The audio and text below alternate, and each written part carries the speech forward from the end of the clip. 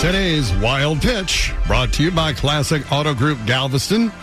Guess what Saturday's NASCAR Sprint Cup race in Kansas City is called? I'll give you a hint. He lives in a pineapple under the sea. That's right, it's the Spongebob SquarePants 400. And this is not a joke. And, you know, Nickelodeon has a good relationship with NASCAR. Drivers Danica Patrick and Jeff Gordon have taken part in Nickelodeon programming in recent years, including the Kids' Choice Awards and the Kids' Choice Sports Awards.